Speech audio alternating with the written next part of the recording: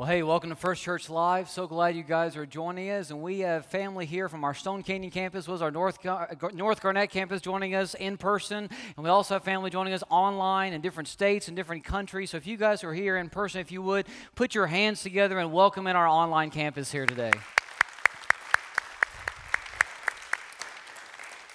Well, besides it being Grad Sunday, and we do want to congratulate our graduates, it's also Father's Day. And so as a staff, we were trying to decide how do we honor and recognize our fathers today.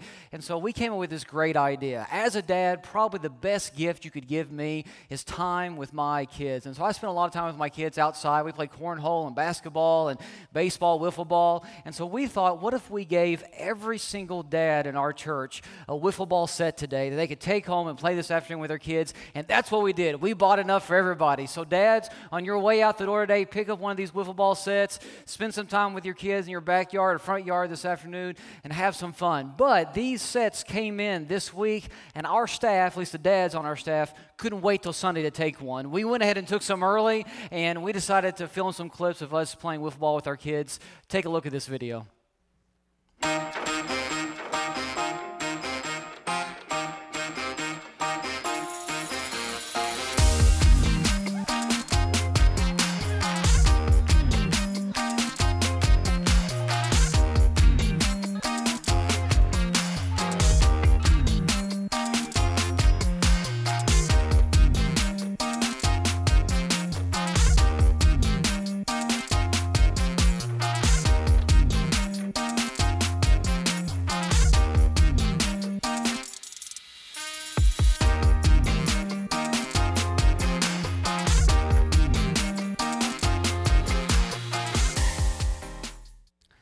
So dads, take one of these sets home, but be warned, you might get hurt, okay, as you saw in that video just now, but hopefully you can have a fun time. We thought that was a great gift for our dads, one, because you can have a fun time with your kids, but also because it goes on with our Curveball series. For the past several weeks, we've been in this series called Curveball, where we've been looking at different people throughout the Old Testament who were thrown some curveball in life, and we're seeing how they responded to it and how God continued to work in their lives. And so today, we're going to wrap up this series, and we're going to wrap it up with probably one of the most famous guys in the Old Testament, a guy you've probably heard of before. His name, David. And when you see the name David or you hear the name David, there's probably another name that goes along with it. If I were to put this up on the screen, David and blank, what name would you put in that blank?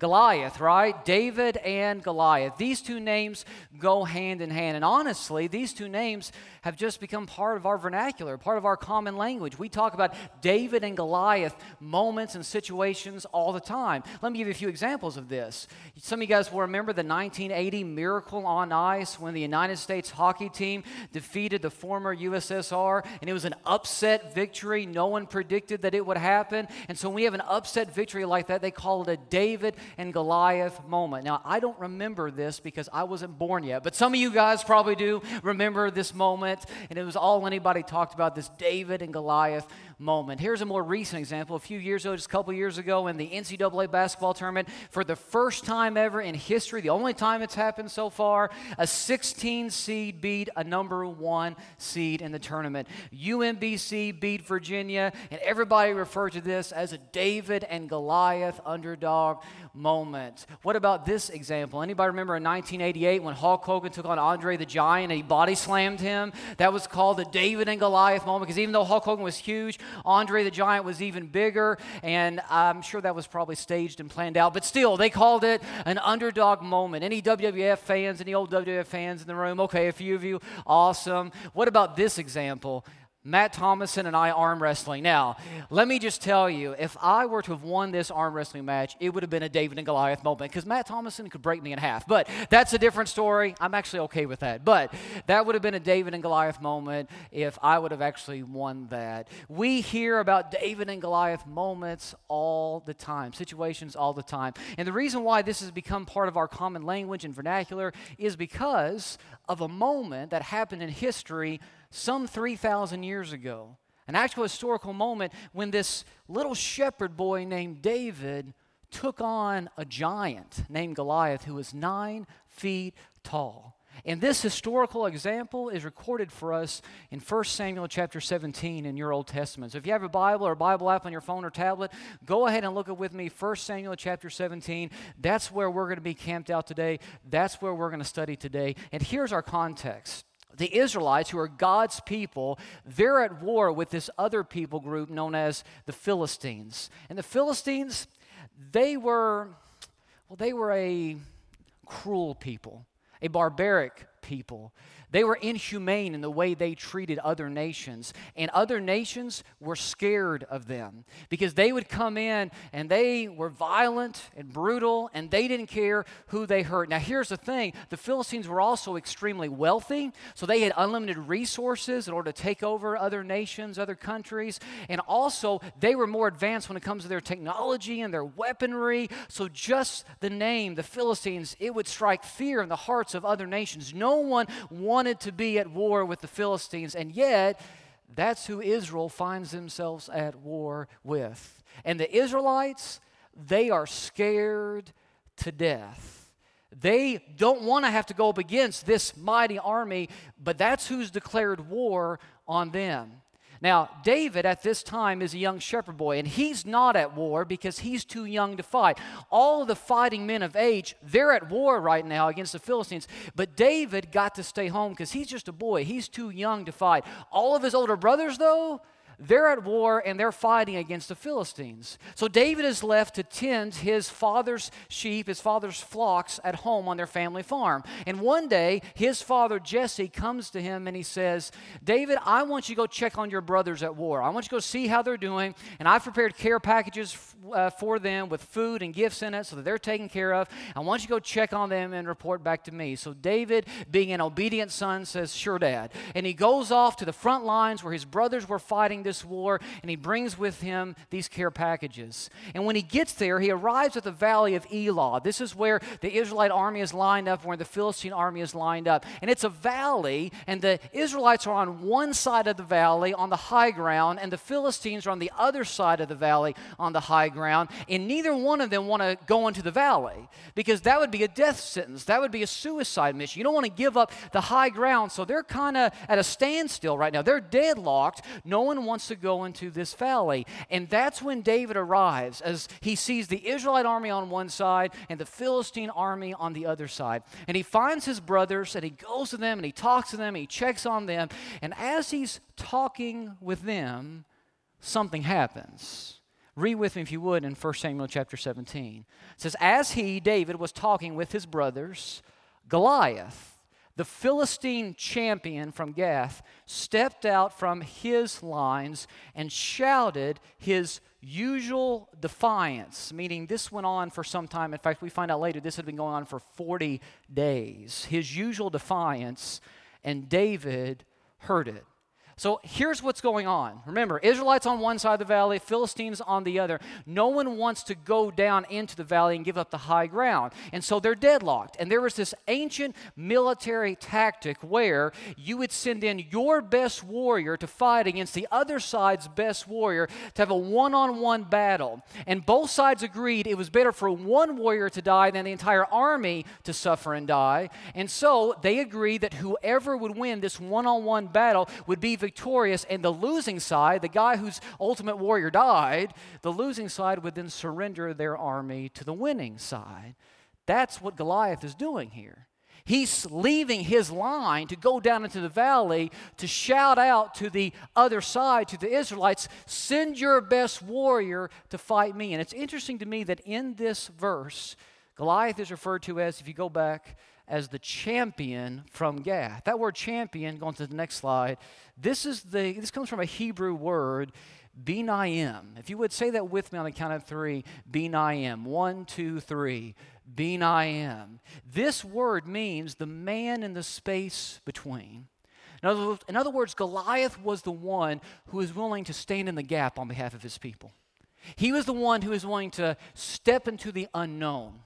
He was the one who was willing to step out when no one else would. He was the one who was willing to step into the space between. So he steps out as the representative of his people, the Philistines, and he challenges the best warrior on Israel's side. And you know how they respond? Well, we'll find out. Goliath says to the Israelites, "Choose a man and have him come down to me. If he is able to fight and kill me, we will become your subjects. But if I overcome him and kill him, you will become our subjects and serve us." Then the Philistines said, "This day I defy the ranks of Israel. Give me a man and let us fight each other." And you know what happens? This is what David sees before his very eyes. If you move on in the text, on hearing this, the Philistines' words, Saul, that's the king of Israel at this time, Saul and all the Israelites were dismayed and terrified. In fact, we read on that they ran and they would hide. They were scared to death. So Goliath says, "Send your best warrior," and all of the soldiers on Israel's side, they run, they hide, they're full of fear, they are scared to death. No one steps up, no one steps into the space between with Goliath. They choose to stay on the high ground because they believe the high ground is safe. They believe the high ground is where they can protect themselves. It's the more comfortable area. It's what feels better in the moment because none of them wants to go and face Goliath. And let me just ask you, have you ever been tempted to cling to what's comfortable rather than step into the unknown? That's what the Israelites were doing. But here's the thing, even though they were clinging to the high ground, clinging to what's comfortable, Goliath was still there. The giant wasn't going anywhere. The Philistines weren't going anywhere. It wasn't solving anything by clinging to what's comfortable. And what I have learned over time, and I've had to learn this the hard way, is that God doesn't call us to cling to what's comfortable. He calls us to change the world. God doesn't call us to cling to what's comfortable. He calls us to change the world. And sometimes what God is calling us to do in order to change the world, it isn't safe. It isn't easy. It isn't comfortable. God doesn't call us to play it safe. He calls us to live by faith. And there's a huge difference. But nobody on Israel's side wants to live by faith. They'd rather just play it safe. And play it safe wasn't taking care of their giant. It wasn't dealing with the problem at hand. And so David sees all this play out, and he says, wait a second, I know this giant's big, but isn't our God bigger? Don't we believe the God who created the cosmos is on our side? Why are we afraid of this guy? And that's why David goes on to say in our passage, who is this pagan Philistine anyway, that he is allowed to defy the armies of the living God? In other words, who does this guy think he is? He doesn't have God on his side. Why are we allowing him to talk about God's people this way? Why are we allowing him to talk about our God this way? We have the living God on our side. They worship statues. They worship idols, false gods who aren't real. The living God is on our side. Why are we allowing this guy to defy our God, to defy his people? Why are we allowing him to make fun of us and mock us in this way? Why hasn't somebody done something about this dude? See, David has courageous faith, but no one else around him seems to. And when he expresses this courageous faith in his God, who he believes is bigger than the giant they're up against, some of the other Israelite soldiers notice. And so they hear David saying that he's willing to basically go and fight Goliath. And so they say, hey, David, we just want to let you know, if you go fight Goliath, the king has promised a huge reward. King Saul has said that whoever goes and defeats Goliath gets to marry one of his daughters. So you get to marry into his family. You get a huge financial reward. It's like winning the lottery. You get a whole bunch of money. And also, you get to go live on one of the king's estates. You get a new house fit for a king and property fit for a king. And David's like, I'm in. Cool. Let's do this. I mean, David would have done that even without the reward. You know, he was ready to go and fight Goliath before he even knew there was a reward. But he's like, hey, that's icing on the cake. Let's do this. But here's the thing. Anytime you're ready to do something daring for God, there's always somebody ready to discourage you. Anytime you're ready to do something daring, courageous for God, there's always somebody ready to discourage you. There's always somebody ready to criticize you. Satan knows how to put the wrong people in the right place to discourage you. And I've seen this happen over and over again in my life. There'll be some situation I'm facing, some giant I'm up against, maybe some opportunity that's come available, and I will pray and I will pray about it. I will seek wisdom and counsel from others. I will read Scripture. I will seek out God's will. And after I have thoroughly prayed about it and thought about it and talked to others about it, I make a decision that I believe is God's will. And as soon as I get ready to make that decision or announce that decision, there's always somebody there to criticize it. There's always somebody there to tell me I'm doing the wrong thing. There's always somebody there to discourage me, and normally it's because of selfish reasons. I've seen this happen in the church over and over again. This church and in the church I served before I came here.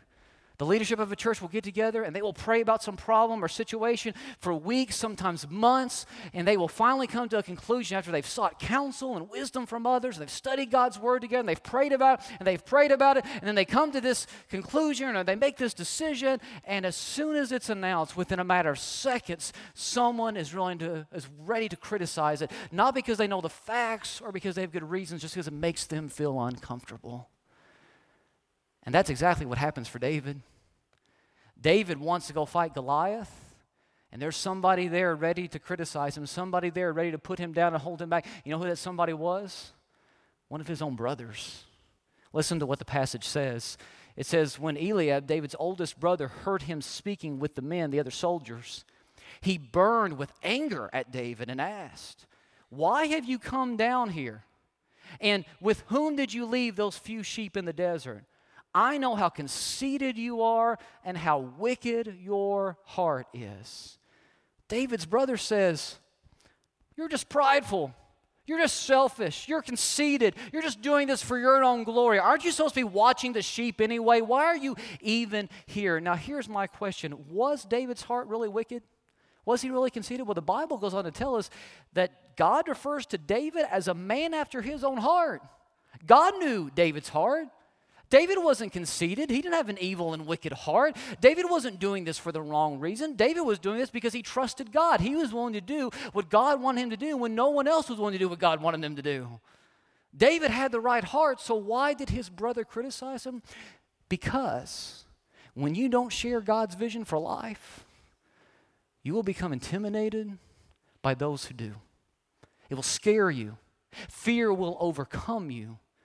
And you will start to turn somebody who's living for God into the enemy because you're not willing to live for God yourself. And that's exactly what happens in this moment.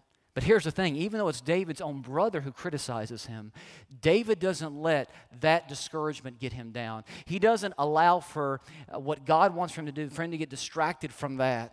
And so David decides he's going to fight Goliath anyway. And King Saul, king of the Israelites, he hears that there's a man willing to go up against Goliath. And he says, "Bring this guy to me. I want to know who this guy is. For 40 days now, we've been up against this giant, and nobody's been willing to fight him. Bring this guy to me. I want to meet this guy."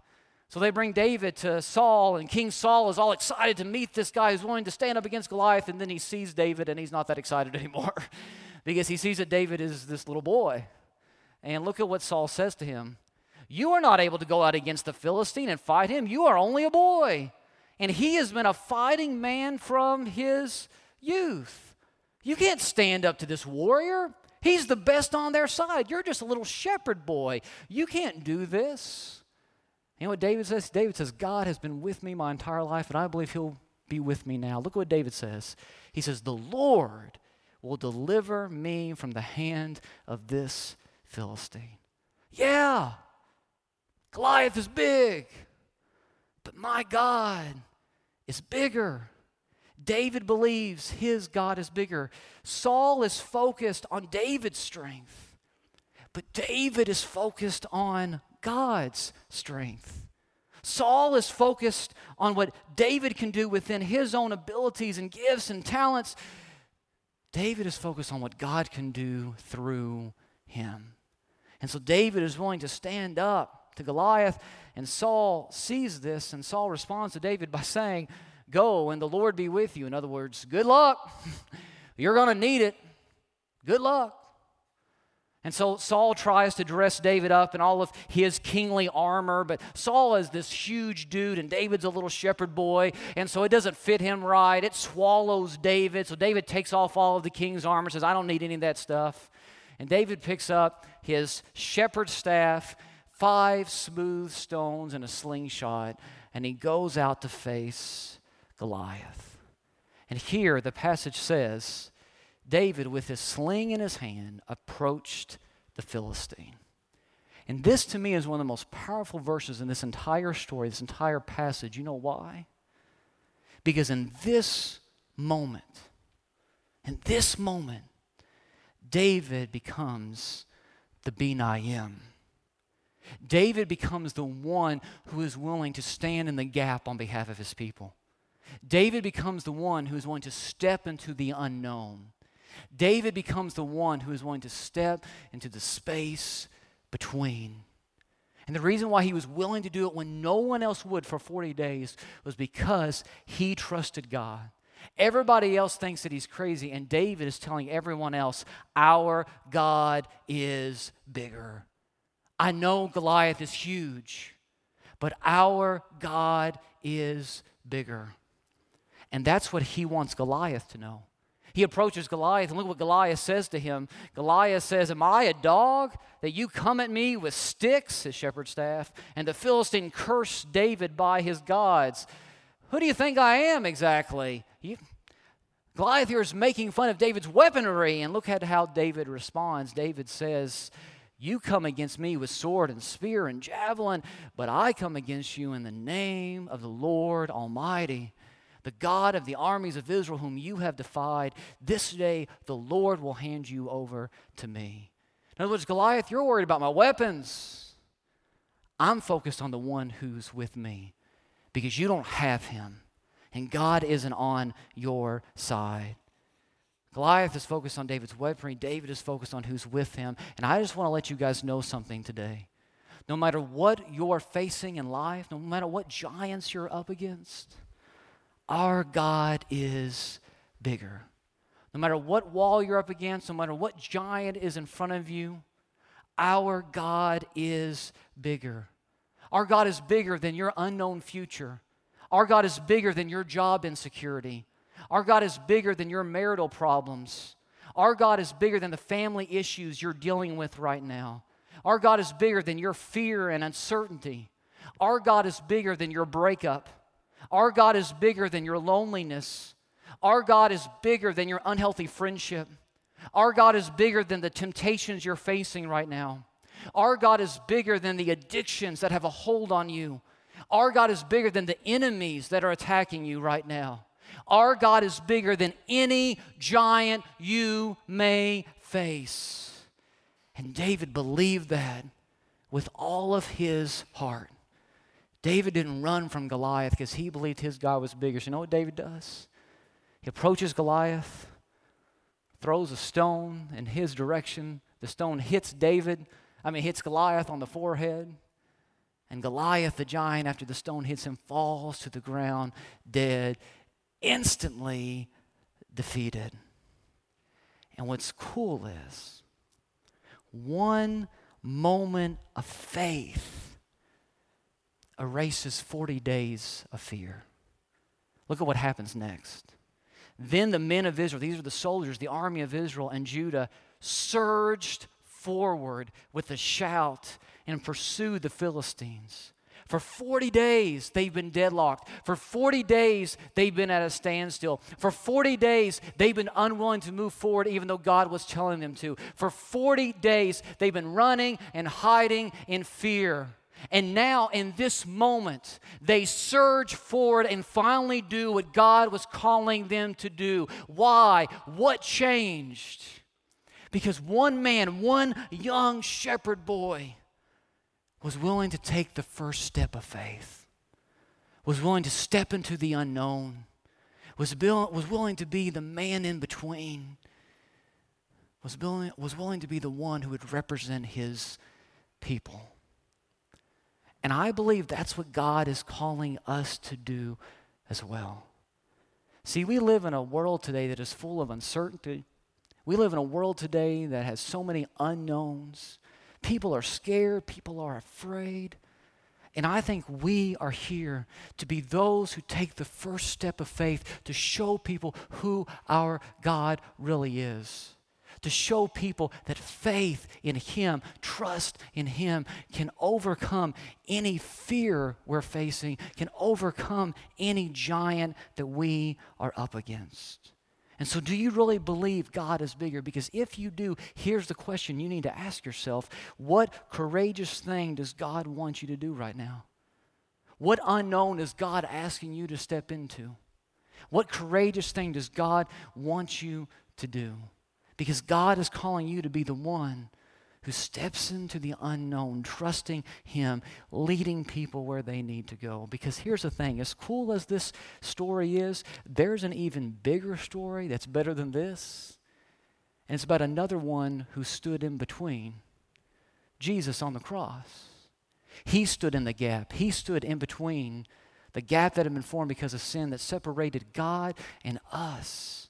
And because He stood in our place, He went into the unknown. He defeated sin. He defeated death. He conquered the curse because He became the man in between. He now has allowed us to step into the unknown. And we know we have victory over death and over sin and over the curse, and we have nothing to be afraid of because with Jesus as our champion, we know we are victorious. And so my question is, do you really believe God is bigger? Do you have Jesus as your champion right now? Because when you have courageous faith like that, like David had, Jesus will change your life.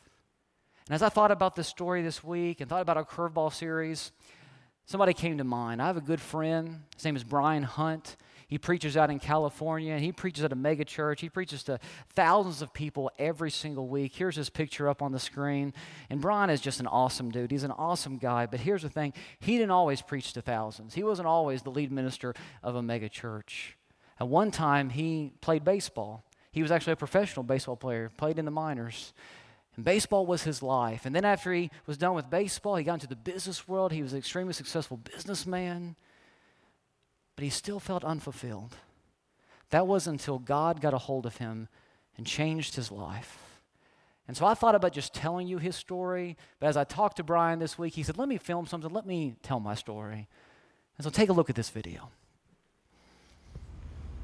Hey guys, my name is Brian Hunt, and like Pastor Chad just said, it's an honor to be able to speak with you just for a couple of minutes about my story. And you should just know your pastor is amazing, but you know that. Well, let me just tell you a little bit about my story. I'm from Rapid City, South Dakota. That's where I was born and raised. And there's not a lot to do there other than go to Mount Rushmore and really do one other thing, and that is play baseball. And I loved baseball. I mean, it was the thing that I got up in the morning to do. I absolutely loved it, every single minute of it. And so it's no wonder that my desire in life was to become a professional baseball player. And I actually wanted to play Division I baseball and become a professional baseball player. That was my goal. Well, sure enough, I worked super, super hard. I got a chance to be able to, after school, after college, to play professional baseball. That's right, I played in the Northern League, which is independent league baseball. It's about AA or AAA level, depending on what night of the week it was. But I got a chance to play baseball. And I remember getting a check for the first time and looking at that and saying, they're paying me to play a game. How cool is that? And I'll be honest, it was awesome. I mean, getting a chance to have people line up to get your autograph and going out to dinner and having people wanting your picture to get your autograph with them and getting a chance to go to places they invite you to there to be able to speak and they would listen to you, all because you played a game. And it was so cool. I loved every second of it. In fact, I even got engaged on the baseball field. That's how much baseball was a part of my life. And my wife did say yes, by the way. But I also remember the day that I was going to walk away from baseball. If my wife and I had talked, or my fiance at the time and I had talked, and she says, listen, you're going to need to make more money. You're going to need to support a family. And so I walked away from baseball. But I remember the last day that I took my jersey off. And I remember not being able to see the buttons because I was crying so hard. Because I realized that the second I took that baseball jersey off, I was no longer baseball Brian. I was just Brian. And that scared me to death. Like I didn't know who I was going to be. My baseball had to define my entire life. And so for about 6 years or so, I kind of waffled through life not sure who I was. I went in the business world. I ran medically based fitness centers. I moved from Sioux Falls to Chicago, Illinois, and I got a chance to be a part of a great business there. But I really didn't know who I was. That was until God said, hey, I need you to leave the business world and go into ministry. But as I sit back here, after being here for 5 years now, I think back of Brian in that locker room to where I'm at now, and I realize something. That the Brian that was completely lost is now completely found as a pastor, because I tell you this, that I would give up every double, every home run, every autograph I ever signed, every speaking engagement I ever had a chance to in baseball for just one more chance to tell somebody about Jesus. That I love what I do that much, that I love the mission that Jesus has me on to lead people to discover Jesus and follow him fully. It is way better than anything I ever experienced in baseball. And that doesn't mean that God didn't use me in that time in baseball. Absolutely did. But I'm telling you, it all set me up for this time in this place where now I'm able to say, God, I'm in your will. Despite the curveballs I might have faced, despite the things that might have happened, God, I am fully in your will. Use me any way you can, and I will go there. It is the best rush to follow Jesus. It is the best rush to do what he has told us to do. And it is the best rush in the world to be able to say, Jesus, use me any way you can. Guys, if I had just one more chance to tell somebody about Jesus, I would give up all the baseball stuff in a heartbeat, because that's what's most important. Guys. I love what Brian says there. It is the best rush to say, Jesus, use me any way you can. See, that's what God is asking us to do. He may not be asking you to go into full-time preaching ministry like he did Brian, but he might be asking you to step into the unknown right now, to take a step of courageous faith. And when you do, just like Brian, what used to define your identity, what used to be all about your past, it will fade in comparison to how God will use you now. He will use you in ways beyond your imagination, but it takes you being willing to take that first step of faith into the unknown, into the gap, trusting God, letting him lead you. Brian said he would give up every autograph, every party, every game, every home run for the chance to tell just one more person about Jesus. How cool is that? See, when Jesus gets a hold of your life, he'll change it. And he wants to change your life today. He wants for you to realize what you were created for, that you were created for a greater purpose than what this world is offering you. So I challenge you today, believe our God is bigger, trust him, and step into the unknown. Step into where he's leading you. And when you do, he will use you in ways beyond your imagination. Would you pray with me? Father, I thank you so much for today. And in the culture we live in today, we need more and more people who live by courageous faith in you. So I pray that we will always be a church that lives with courageous faith. As individuals, we will do that among our family members and friends and coworkers and whoever else we encounter. And as we do, as we step into the unknown, trusting in you, may you lead us to do greater things than what we could do on our own. We thank you so much for Jesus. He is the ultimate champion of our lives. And because he stood in the gap for us, now we can have victory over sin and death and the curse that is upon this world. In his name, Jesus Christ, I pray. Amen.